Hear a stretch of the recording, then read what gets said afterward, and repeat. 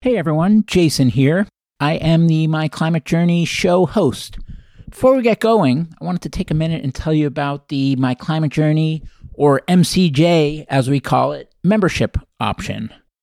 Membership came to be because there were a bunch of people that were listening to the show that weren't just looking for education, but they were longing for a peer group as well.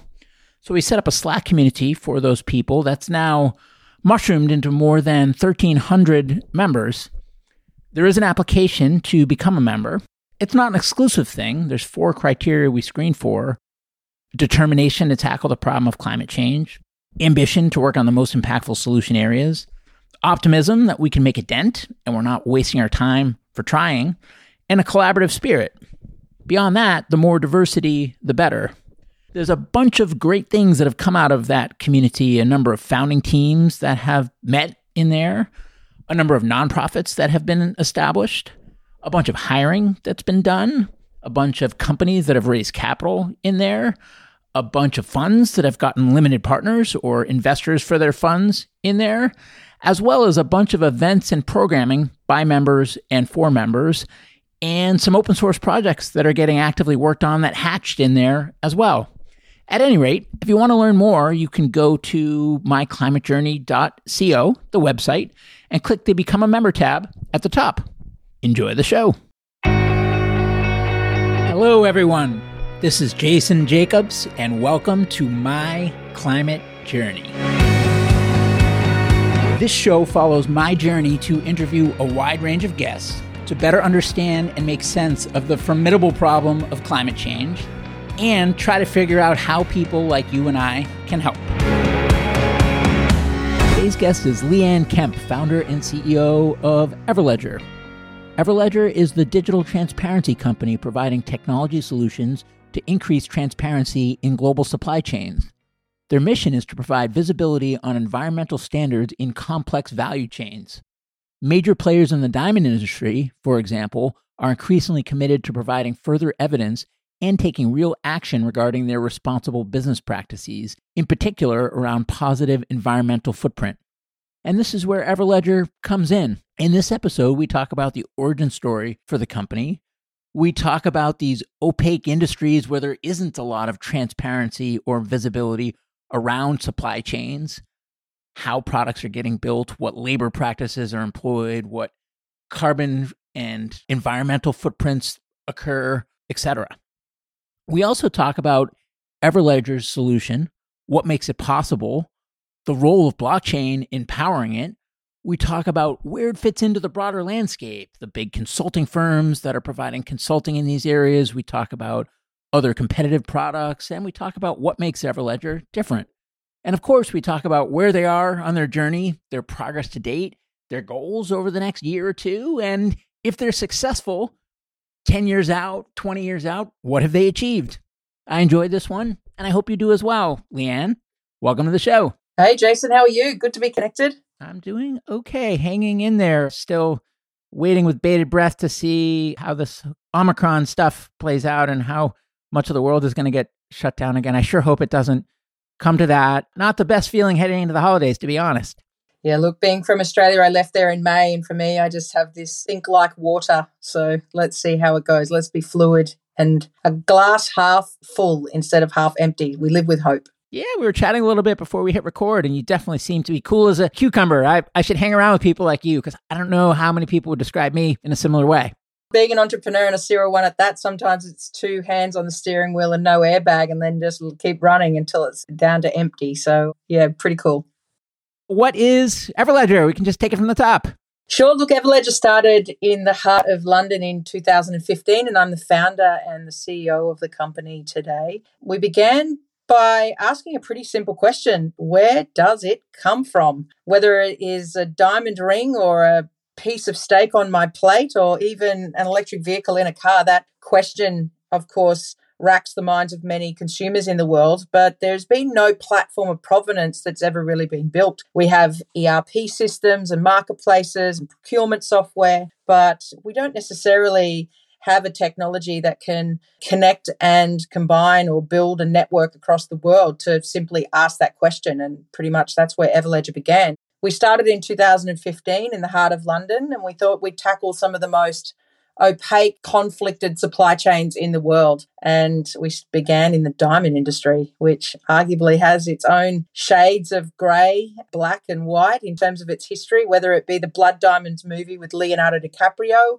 or whether it be to bind itself against the promise of I do's. Yeah, Everledger started in 2015. We're about 110 odd people now around the world with operational centres in Australia, India, Israel, UK, USA and mainland China. Why do you think it's important to know where things come from, and who do you think wants to know the most? There's a rising curiosity from, as they say, millennials or the next generation, and whether that be linked directly with the climate and environment agenda or whether it just be the curiosity of asking questions about why or how is it that Hollywood blockbuster movies are telling these atrocious stories, and is there truth behind the story?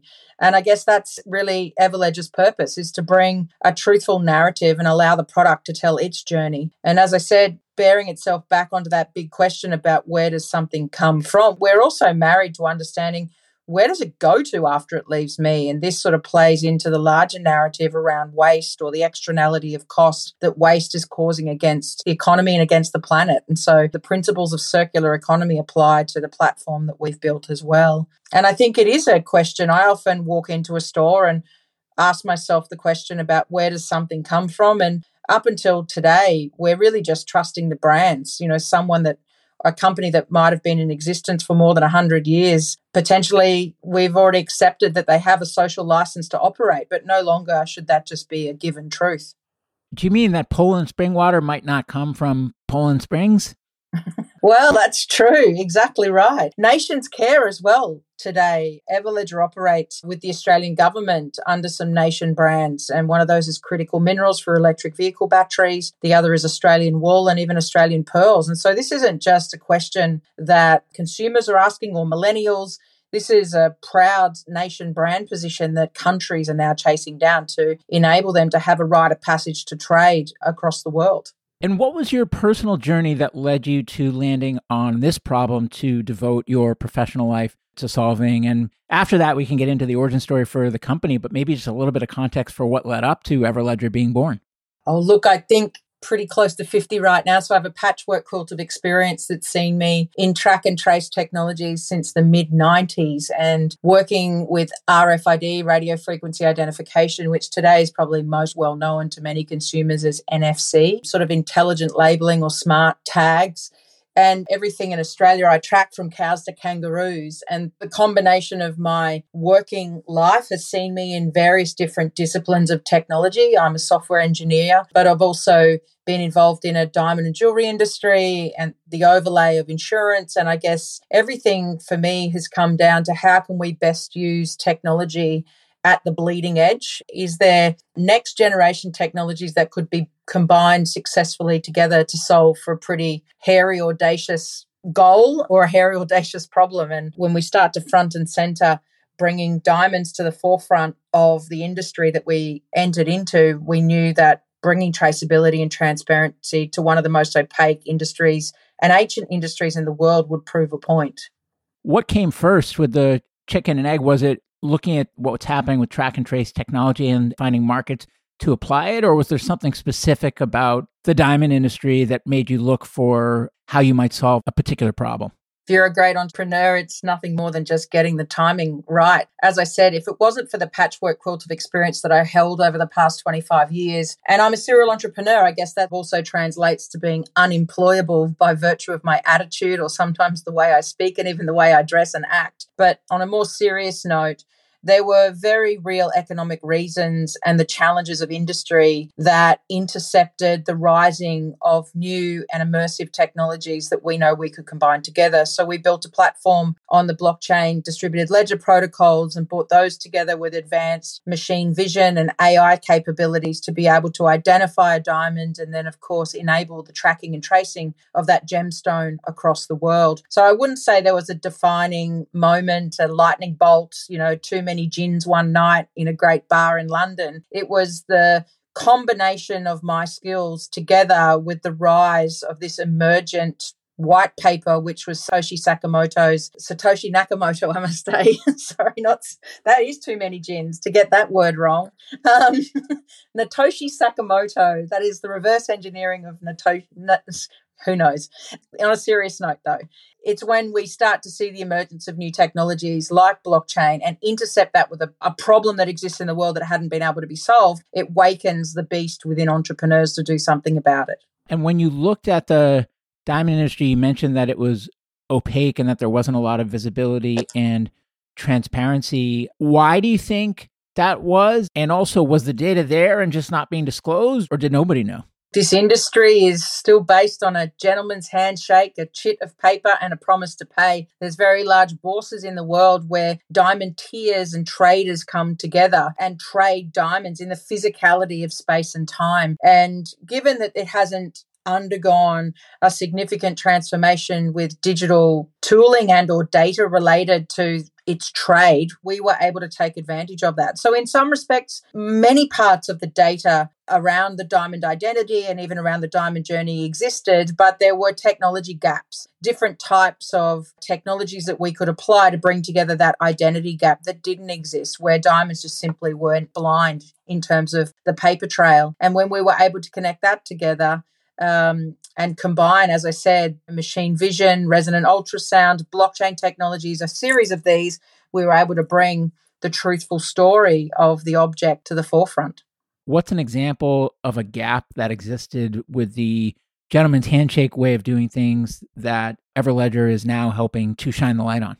There are many gaps when we think about the entire journey of a diamond, whether it be at the time when it gets captured as it comes out of the ground, at the point where it crosses borders. There was a paper-based certification system in place called the Kimberley process, which is a 3-step validation system beyond the track and trace across the supply chain, which effectively shows the journey of the diamond. I'd say the biggest missing piece is the environmental story, the use of water across the manufacturing leap of the supply chain, the carbon sequestering and or carbon footprint that it's leaving behind as the diamond changes hands. And it's the combination of the identity of the diamond with track and trace, as well as advanced calculations in environment, is where Everledger is effectively bringing an entirely new ethical trade platform to the forefront of the world. And the data that you're getting around things like water usage, is that self-reported, or how is that data getting collected? We're connecting both man and machine to the platform. And what I mean by that, there are various types of machines that are already connecting, collecting, and reporting. And so it's not as though we need an interpretive keyboard dance to be made by data entry people. It's in fact the connections and using the backbone of IoT devices to enable that data to flow directly onto our platform. There are also gemologists, people that are trained professionals by their expert eye to understand the identity of a diamond, and they have a yielded opinion on the characteristics of the stone. And we also capture that. So it's a fine balance between some data points are connected directly from machines, others are by the opinion or the expert eye, and they're entered into the system. And others, of course, many data points exist already in trade systems or ERP systems or marketplaces, and we connect those via APIs. So what type of customer are you targeting? Everledger wants to track some of the most opaque supply chains in the world.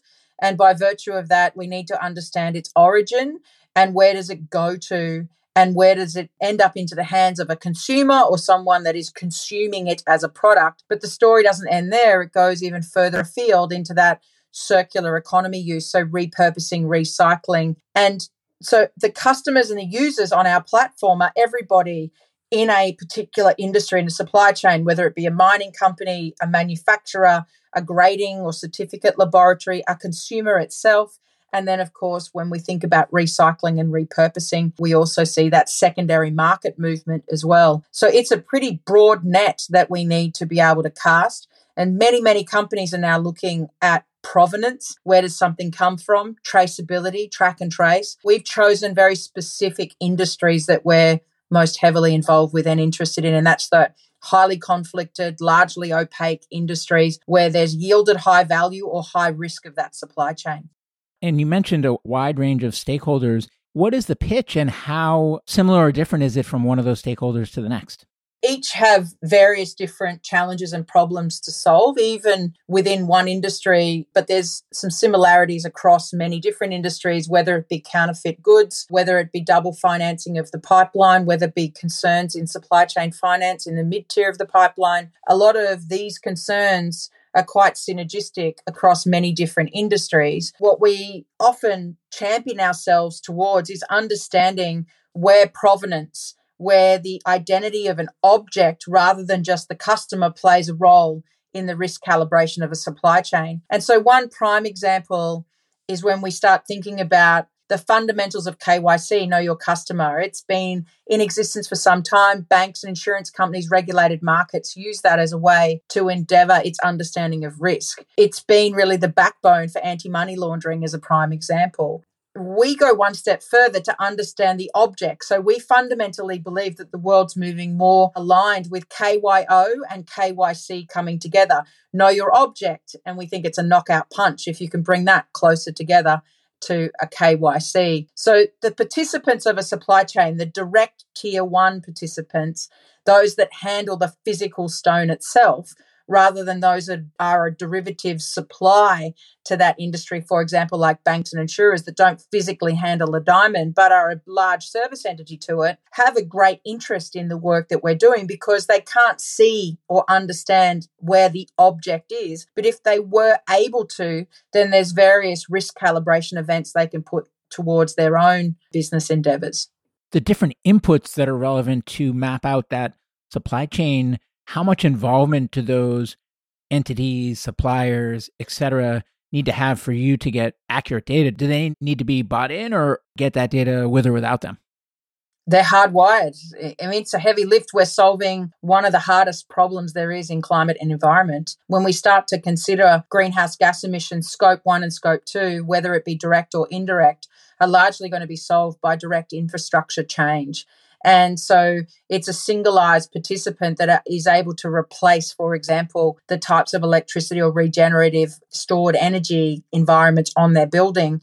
More than 60, 70% of the problem in greenhouse gas emissions is in scope 3. And that's the work that we do. You can't get to scope 3 greenhouse gas emissions calculations or reduction if it's not for provenance, understanding the origin of something and the full participant of the supply chain. We began 6.5 years ago, and we've done incredibly well to represent 30% of the entire world's trade of coloured gemstones, emeralds on the platform. And therefore, we have the most rich, truthful data connected to the supply chain than anyone else. So therefore, we're able to calculate with certainty around scope 3 greenhouse gas emissions. And that isn't an easy task to do. So it's taken the better part of 7 years to build a 30% knowledge positioning in an industry. And that's not necessarily an easy job. Is it just a subscription model where the stakeholders that want this data essentially subscribe to monthly access to the platform? Some industries are already heavily bound by certification, and the diamond industry is definitely one of them. 81 countries came together to form the Kimberley process, and there's a Kimberley certificate that must be adhered to and attached to a diamond as it's mined and as it's crossing borders across the world.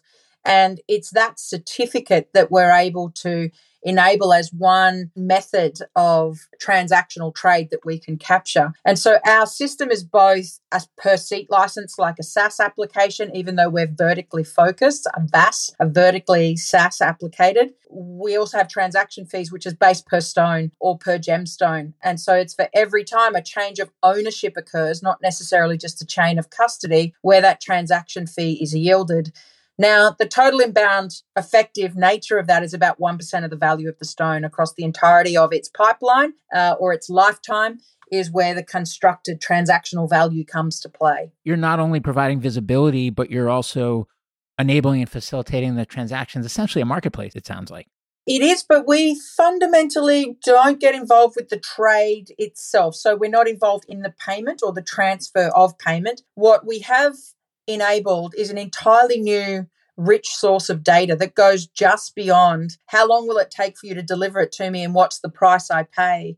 And we've started to see in the last number of years new participants coming onto the platform that are utilizing sources of data, whether it be a greenhouse gas emission footprint or a source of origin, as a different way of understanding the suppliers that are doing good while doing well, like doing better for the planet. So it's not our endeavor for us to become a marketplace. In fact, we integrate with marketplaces, and there are many in the diamond and gemstone industry that have been here for quite some time, but they don't have the enriched, truthful, linked live data feeds that we do from industry. And so the combining of that together is not just about what is the price am I willing to pay for the diamond or the gemstone or the wool, but it's also what's the cost of the planet. And so we're able to get the cost of the planet to align to the price to pay.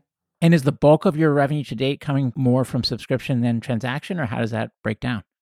We're seeing transaction feeds really build over time, and we know that that's a very long-term sustainable position, particularly for items of value where there is a circular economy effect, because people want to understand not just only the first time use of an object, but its second, third, and fourth time use.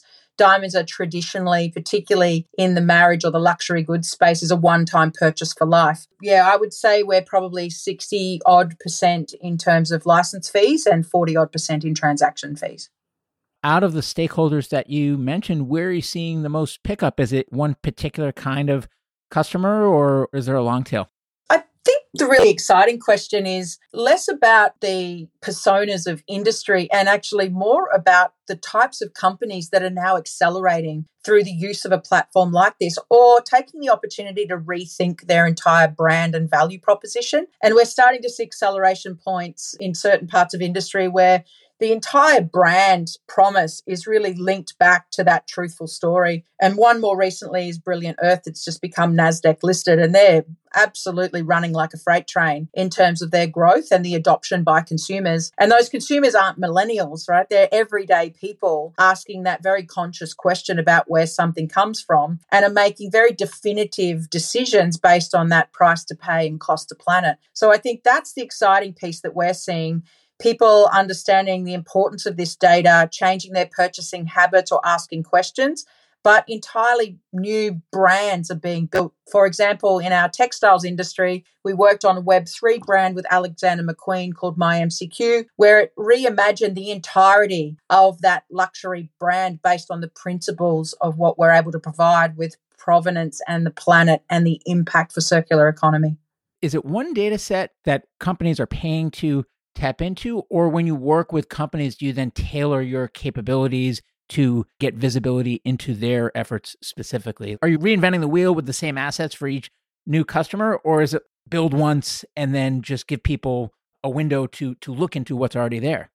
The wonderful world of which we're living in is beginning to understand the layers of the onion and the complexities around supply chain data and how that consciously assists businesses in ethical trade, but also helps to answer that very simple question. So as we give a window and an access into that single level data, because there are tier 2, 3, and 4 levels of supply chain, we're seeing it layer upon layer upon layer being built. And so therefore the derivatives of data that is coming out of that compounding effect, whether it be new suppliers connecting with different forms of manufacturing capabilities that might be yielding an entirely different greenhouse gas footprint, we're seeing that drive the complexity of our data in such a way where we're needing to marry it with artificial intelligence and really smart algorithms to be able to profile, nearly to a certain extent, the types of data that people want to see. So it's becoming quite intuitive in terms of how that data is being delivered or how that data is being sourced. Is a or the primary use case that I'm a company that makes products and I want to be able to essentially certify that my products bring light to my processes, and I've historically been in the dark or had no way to beautifully display. So by working with you, it essentially almost gives an x-ray into my supply chain so that I understand better. It can inform my decision-making and that of my team, and our customers can see, and we're going to essentially build in public in a way that brands hadn't either been able to or hadn't chosen to, or both do historically, so that there's more trust and transparency than ever before. Absolutely. You hit the nail completely on the head. Because I wasn't confident with that. I was just testing if I got it. Yeah, you got it in one. I mean, the simplistic nature of it, I say that the story about where does something come from resonates with the simplicity of those questions that we all ask quietly in our mind, or some that are more bold that verbalize it. But then banks and insurers are also needing more than just the KYC element to understand who are the registered directors of a company. They want to understand the flow of trade. And I think that there's a whole nother derivative in terms of consumers of the platform. So what is it that brands are actually claiming if they do incorporate this into their outward messaging? What are they saying and how does that manifest? So is it like an Intel Inside from a certification standpoint, or is there certain data that they're disclosing that they wouldn't otherwise have been able to disclose? What is it they feel their customers are getting at and how is that positioned to them? Now, I'll come back to the diamond and gemstone example. There was no such thing as showing the origin of the stone, of which country it was mined from, let alone how it traversed across the world and where it was manufactured. So these are entirely new data sets that are now being brought to the forefront and directed directly into retail for consumers to see and to interact with. There are other parts that the industry has already defined in terms of the 4 C's of a diamond. And now we're going one step further in showing the greenhouse gas emission. So the existing providers of industry like certification and laboratory houses are able to now look at the greenhouse gas effect of a gemstone. And a pearl is very different to a diamond, is very different to an emerald, and they all have incredibly vast ways upon which they traverse across the world, but also the processes that yield that greenhouse gas emission footprint is very different too. And in terms of the data that you are giving visibility to, so you mentioned GHGs, what are the other key data sets that the customers get access to and are able to provide access to their customers? Definitely origin of where something comes from, greenhouse gas emissions and the footprint, and sequestering carbon in some gemstones, which is a pretty exciting next generation work that we're bringing out early next year, in pearls as a prime example, where pearls sequesters carbon. They're the guardians of the ocean. So they're the cleaning mollusk that ensures that we have a healthy ocean, and they're sequestering it. So they are a technology like a tree is, which is pretty exciting, a very vastly different. The other is, of course, in critical minerals, the work that we do there yields upon air quality. Beyond greenhouse gas emissions with carbon is methane. It's another fast follower, which we're able to start to see and report on. And also use of water. Being from Australia, we're a drought-ridden nation, and we have to make very serious decisions about how we're utilising water and how, of course, we're recycling it.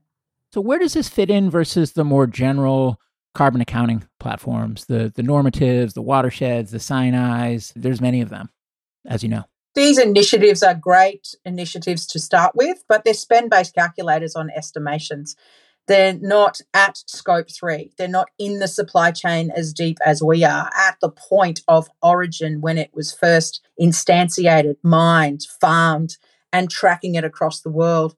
They're doing aggregated spend-based calculators or estimators, and the world, not all supply chains will be able to have as much accuracy as we are forming, but the diamond and gemstone industry is hyper-consolidated in that there's only a handful of countries that mine. There's only 10 major mining companies in the world that mine diamonds. And then, we have 2 major locations in the world where it's cut and polished in terms of diamond manufacturing in India and in Antwerp, and a small amount in Israel. And so the hyper-consolidation of a supply chain enables us to be able to get this scope 3 level calculator with more accuracy in certain industries faster than others. That same accuracy would be very difficult to achieve well before 2050 in, say, the food supply chain as a prime example, or even some of the textile supply chains, because it doesn't have the hyper-consolidation that other industries do. The big incumbents, whether it's the countries themselves or the miners or the De Beers of the world, how much interaction do you have with them and what do they think of Everledger?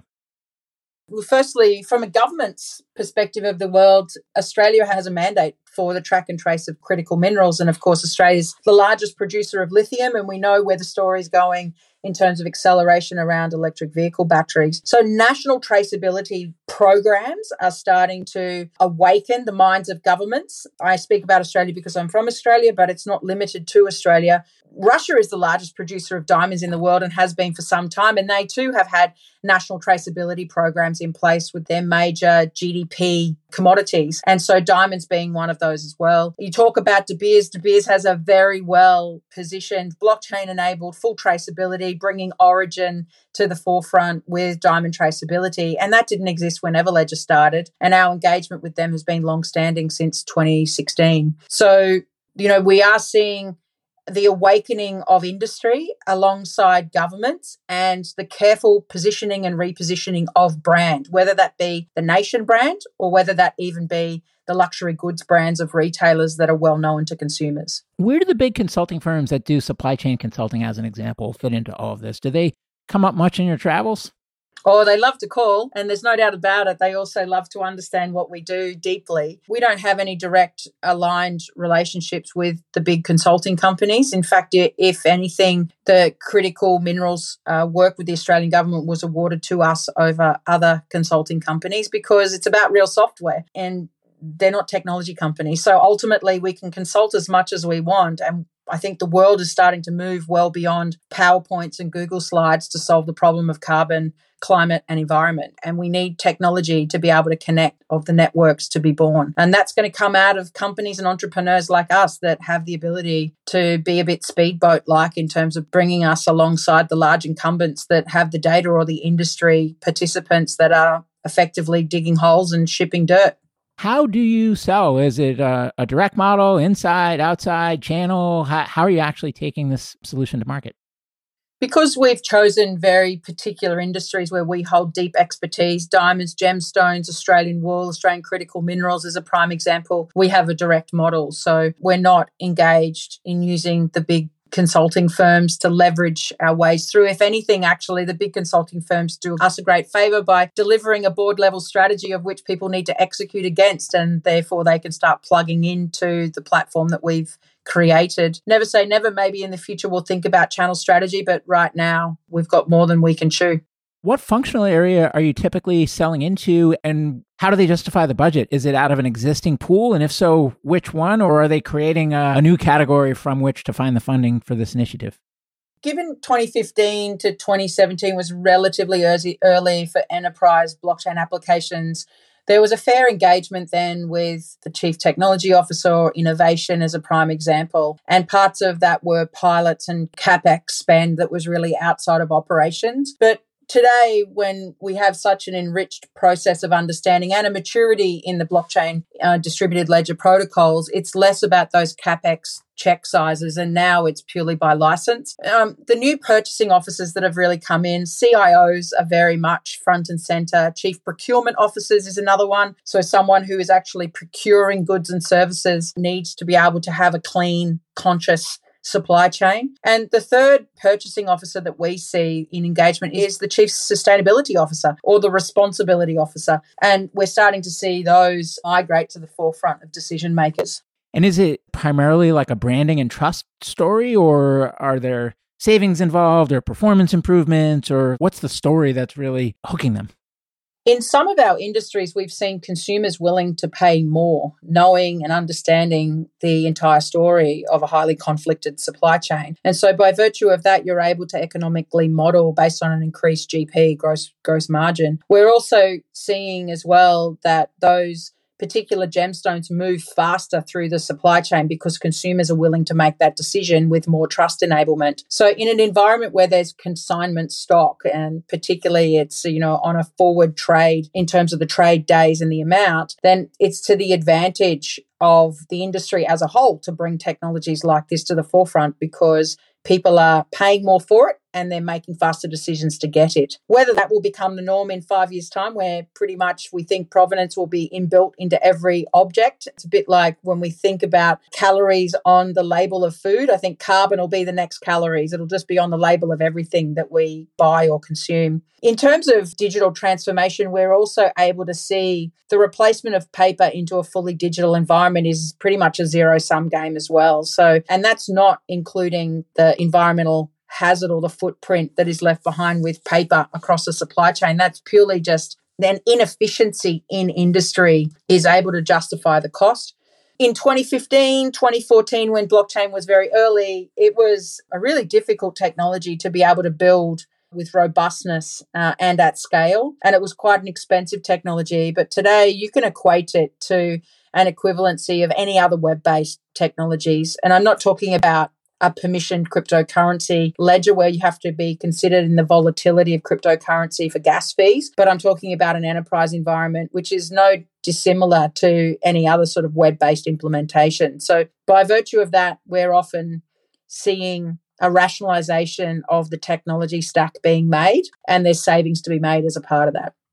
The things that you're doing and the value that you're providing, is that reliant on blockchain, or is there a world where it could be done without? And if not, what is it about blockchain that makes it essential as an enabler? There are ways and there are companies that provide a centralized, highly vulnerable, centralized store of information based on a registry and or an identity of an object. We certainly see the power in distributed ledger technologies, the evolution over time of peer-to-peer trading, what's happening in the space with Web3 and NFTs, combining with NFCs, that physical digital link. And we fundamentally believe that blockchain is the next generation of the internet and it's here to stay. We did choose an environment where we had a centralized store. I'm not sure that the entirety of the incumbents of industry would trust a single store of truth, but certainly a network that is able to be connected where everyone is in control, but no one person is in control of the end result is pretty much where the world is moving, and we seem to be in the right place at the right time. And does that mean that there'll be one network, meaning that it will be a network that's provided by a private company like an Everledger? Because if it is a network, but it's an Everledger network, isn't it still putting your trust in one company? I don't think it's going to be one network. I think it might be one protocol, and those protocols will be driven out by the W3C and the international standards that are moving. So we're already seeing that there are multiple networks that exist in the diamond industry and color gemstone industry and textiles, and it's the connectivity of that together through a data exchange environment that helps to bring the solution to the world. So it's not really one winner takes all. I think we looked at those models already, whether it be Facebook, Google, or the others, and I think that the world is slowly bringing themselves back into a distributed sense of power. And we've talked about getting visibility and disclosing that visibility to end consumers as well. Once you have the visibility, does Everledger get involved at all in terms of improving the data or just disclosing the data? Well, I guess this is the big question that's on the minds of many right now, and that is, we have a linear economy, and that once it's built and it's priced and it's bought, it effectively doesn't improve. It ends up in the bin or in landfill. And the major kind of concern that many people have is that the externality of cost of that single life or single use ends with exactly that. The world is now looking at how can we repurpose, recycle, and even upcycle parts of the material supply chain. And so if there is a second endeavour to the value of life, of an object or of a material base, then Everledger certainly does get involved, because we are seeing the waste from electronics as a prime example. You know, Dell Computing a number of years ago stripped back a significant amount of their metals that was then repurposed and reused into the jewelry supply chain. And we see that and we add value to it through that process of regeneration. And so I would say, yeah, there is a story and we are involved because we actively and fundamentally believe that the linear economy is not sustainable and we do need to move to a regenerative environment where we are consistently looking at and adding value. We shouldn't be thinking about supply chains. We should be transforming it into value chains. And by virtue of that, it's a continuous loop. And is that largely part of the future vision and aspirational, or is the making improvements around the data something that is manifesting today with real customers? Mate, that was 2 years ago, so it's in the scale. Dell Computing is very real. They're entirely large circular economy precincts that reside in our technology that take the waste out of retail and repurpose them into new furniture items as a prime example. So no, it's a very, very real implementation uplift that's occurring right today. Great. So if you fast forward, let's say 10 years and Everledger is successful beyond your wildest dreams, What have you achieved as a company and what have you achieved for the world? I'd imagine, look, we wouldn't be talking about blockchain because it would be ubiquitous and will just become the protocol of the web. And many of us, in terms of looking at our wallets and our digital vaults, would just be driven by those protocols. So it's not going to be the technology of the month. And in fact, it's not even going to be, NFTs won't be the word of the year.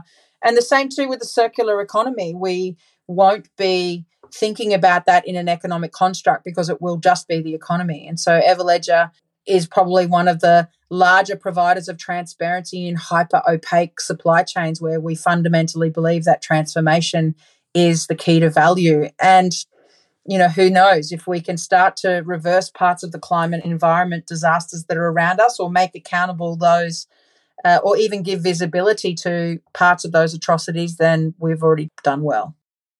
Great. And as you think about other opaque areas, you mentioned that you're particularly experienced and well connected in diamonds, which was one of the reasons to start there. How much of your infrastructure, expertise, DNA in the company is transferable to other sectors, and how much would be reinventing the wheel? The biggest sector we're wholly involved with now, and we began a year after Everledger started in 2016, was enabling the battery passport, choosing how we might bring critical mineral traceability to the forefront, lithium, nickel, cobalt as a prime example, and then linking that to the battery itself, not only in its first life, but its primary and secondary life. That work has taken some significant acceleration forward, whether you look at Boris Johnson bringing half a decade forward for electric vehicle adoption in the UK. The European Union now has a battery passport policy that is bringing towards the entirety of the EU, which looks at extended producer responsibilities. And it says, even though you mightn't be the manufacturer of the battery, the OEM of the car, whether it be Ford, BMW, Audi, they have an extended producer responsibility to know and understand the battery and its recycling and repurposing.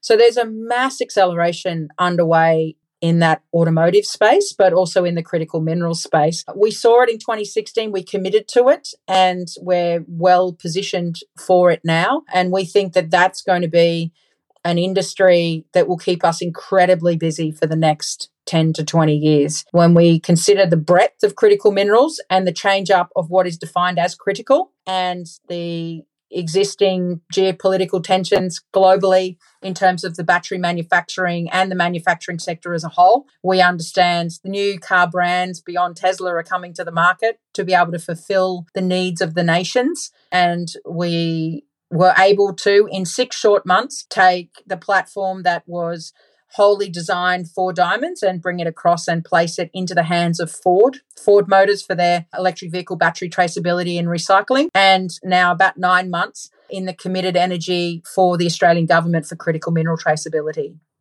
What are the key priorities for the company over, say, the next 12 or 24 months?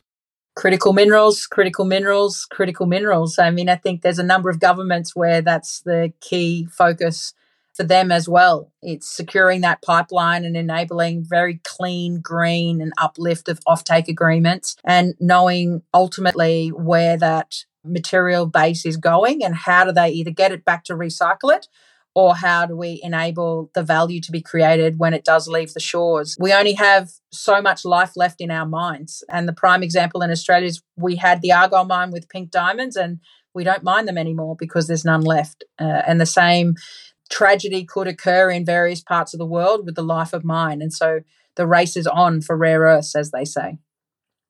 If you could wave your magic wand and change one thing outside of the scope of your control that would most accelerate your progress and the progress of cleaning up these supply chains in general, what would you change and how would you change it?